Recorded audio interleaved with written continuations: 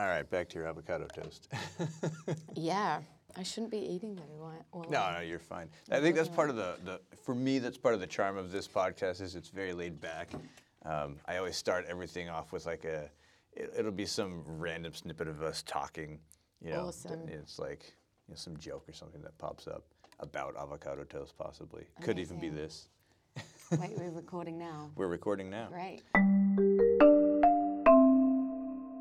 You're listening to The Shortcut, a podcast about short films and the people who make them. Brought to you by Stage One Creative Spaces. What was your last name again? It's Roubos. Roubos. We were actually debating that last night. Yeah, it's a Greek name. A Greek name. Okay, so that's I'm the half Greek. Yeah, half Greek, half Australian. Half Australian. Okay. Is it an Australian accent that I'm hearing then, and I'm just not paying enough attention because you've been with a British dude the whole time, and I'm like, oh, of course. Yeah, no, I've been mistaken for English while being here, but my accent is a little effed up. It's Can I changing say that? you've Yeah. of course you can say that. Yeah, so like I went to drama school in London about 7 years ago now. And they trained my accent out of me.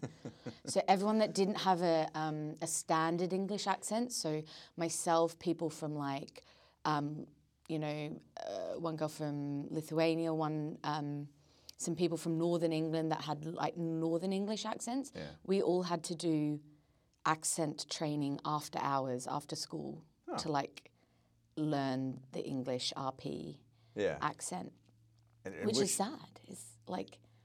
Yeah, so here I am kind of sounding English or sounding Australian with an English twang. Yeah, it's interesting. I'm a production designer by trade. I said by trade. I'm a production designer when I'm on set for other people. And I recently had an art director under me on a feature. And when I first met up with her for this feature, we'd worked on the previous one together about 4 years ago. After about a half an hour, I finally just stopped, turned to her and went, Amy, what happened to your accent? You had a strong British accent last time we were working. And she went, oh, it's gone? Yeah. Okay. That happens to me all the time. I go back to Australia. Yeah. And when I come back to London, everyone's like, wow, you sound Australian. And I'm like, well, I should, because I am Australian.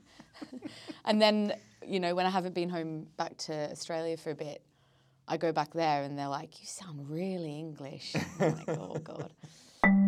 You're listening to The Shortcut. Awesome. Well, thank you for joining me. Welcome back to The Shortcut. Joining me today is Mary Roubos. Thank you. Mary is not from around here, even though most of our guests have been fairly local. We have a treat. Today, it is the middle of CineQuest, so I have snagged somebody with the enticement of a bit of a pool dip in a few minutes here. Yeah. So we're going to keep it short and sweet so she can finish her avocado toast and get in the pool. Yeah. But Mary is a filmmaker who has done quite a few short pieces, I believe, and now we just watched a feature that she is one of the leads in. It was really weird and really intense, and it's a psychological thriller about two sisters who are reconnecting after... is it a tragedy after something happens with their father? The disappearance of their father, I guess.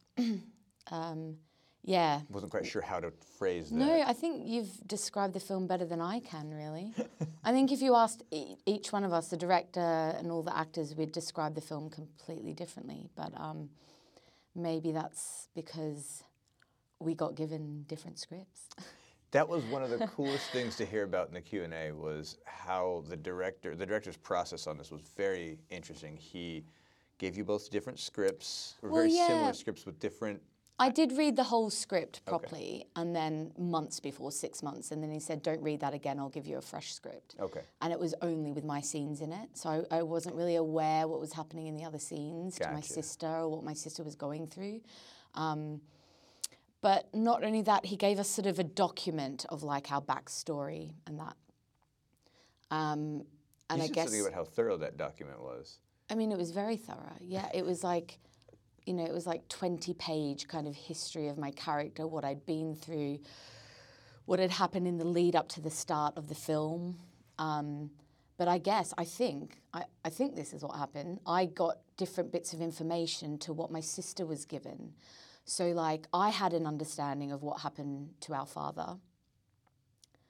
And I don't want to give anything away, I don't think this is, but, like, my character believes he's dead and she believes he's alive. I don't know, I finished filming and I didn't know who was right. I played it like, my reality is the real one. But, who knows? I still don't know. You are listening to The Shortcut. That's awesome. Well, let's segue that right into your acting. We discussed this on our way to go get avocado toast. Yeah, we did. You actually came from a theater background. Mm-hmm. This is a totally different type of filmmaking, or type of acting, filmmaking versus theater. Yeah. How was that transition for you? Yeah, so I've grown up doing mostly theatre my whole life. And then I only got into screen work around, like, the pandemic when, the theatres were closing down. And I couldn't audition for any plays. So I was like, right, started auditioning for film, shot a few short films over lockdown. That was one thing that could go ahead. We could get permission to film during lockdown, so that everyone was making films. We were essential, finally. I know. But yeah, I was telling you, like, I love theatre so much. The rehearsal process is really fun. Yeah. You get 4 to 6 weeks usually with a group of people. You get to know them inside out to the point where you walk on stage together. You trust them so much in that moment in front of 500, 1,000 people that if I say the wrong line or whatever, you've got my back and vice versa. And it's just this magical moment. And it's so raw. It's so, like, the adrenaline rush of being on stage is insane. Yeah. And that's why I love acting for stage. I think, people ask me what I prefer. I used to say theatre, but I'm falling in love with screen work and film. You are listening to The Shortcut. But yeah, it's very different. It's, like I was telling you before, like... There's a huge difference in agency, right? Yeah. I mean, like, you do a couple of takes of a scene and you have no idea in the editing room what they're going to choose. Like, I might go, oh, that take 3 was my favourite. I nailed that. And I watch the film back and I'm like, oh, they chose that one, did they? Okay, fine. I've actually had actors get mad at me for using the wrong take in something I was working on. I don't really care what your opinion of the take was. Yeah. This is what fits the story or the piece that I'm trying to tell here, and it makes the mood right or the scene right. Yeah, exactly. And I understand why certain takes are chosen over others, but I had never thought about it from that perspective, and now I'm actually going to think a little bit more about the actors. I think when I move forward, thinking, realizing that you put yourself. You put whichever you on stage. Granted, I think, and let me see if this is correct in my interpretation, but on stage, you work with the director together to form your performance, but in the end, it's your performance. Yeah. Whatever comes out, comes out. Yeah. And it's the exact opposite in film. Exactly. You are listening to The Shortcut. Yeah, I mean, the director, you can work hard with them to sort of get a type of performance or whatever. I've worked with directors on in screen who love rehearsing before we shoot, and other directors that just want a really raw, gritty performance, and we don't rehearse at all. Yeah. So whatever comes out, and that there's something theatrical about that, actually. Yeah. Yeah. Right. Very real. Very in the moment. Yeah. No blocking. I'm like, are you going to get everything? What if I run from one side of the room to the other really quick? Like, how are you going to shoot that? Anyway, that's not my problem. Yeah, but, right? Yeah. Well, is there a bit of a freedom there? Because there's more rehearsal and more blocking sometimes, I would think, in theater than maybe on screen, where you have more freedom to, well, they told me to run over there, I'm going to run over there. It's not my problem to deal with whether the camera can see me. Yeah. Whereas on stage, it's more like, as an audience, can they still see this move? And I imagine that's all in your head all the time. Yeah, you do have to be aware of stagecraft in theatre. Yeah. And you want to make it as real as possible and naturalistic, and you want people to kind of feel what you're going through. But at the same time, I worked with a voice coach who was like, if they can't hear you, they won't believe you. Yeah. So there's that whole thing of you have to project, you have to be heard, you can't just mutter around like, you the know. difference between size of movement, right? Your performance in, remind me I keep forgetting that it's Bones or Wild Bones. Thank yeah. you. Your performance in Wild Bones was very subtle.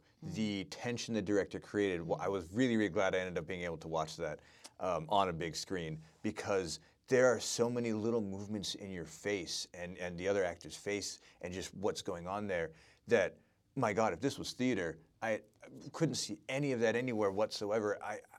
Do you feel that how would you have done the same tension on stage? Could you have done the same tension on stage that was in this film? I don't think so, no. You're right, it is very, very subtle. It's all like very internal, I guess. Yeah, I do, but I have, the director, he told me, he's like, oh, there's a couple of takes where I really liked your face. It was like twitching in a weird way.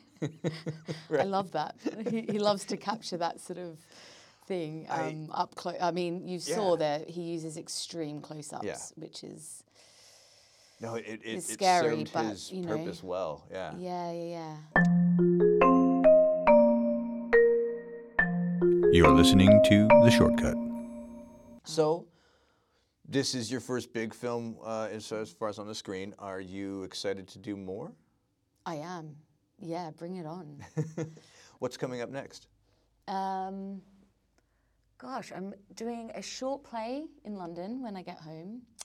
And I just shot something, a TV series that hopefully will come out in the end of the year. And all we get to know is that it is on Apple TV, right? That is right. Okay. Yeah. Mary Roubos in a show on Apple TV. Look for it coming this fall or winter. Thank you so much. Thanks, Chris. Well, Mary, thank you so much for joining us. Is there anything that you would tell an up-and-coming filmmaker, a budding filmmaker, a hopeful filmmaker, any advice you would have for them? Well, I'm not a filmmaker, but I guess as an actor I am, kind of, like... It's a team sport. It's a team sport, yeah. I guess just, like, not to overthink things, just do it. Just, like, if you've got an idea, just write it down, like, just...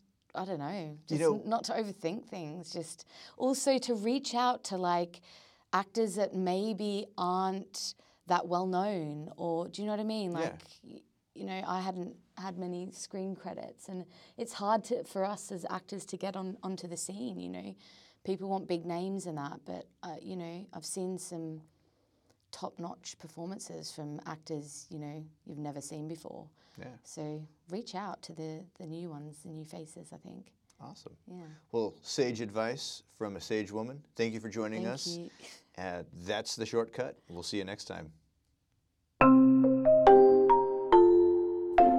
The Shortcut is sponsored by Stage One Creative Spaces. Professional space for the creative professional. Get it done at Stage One.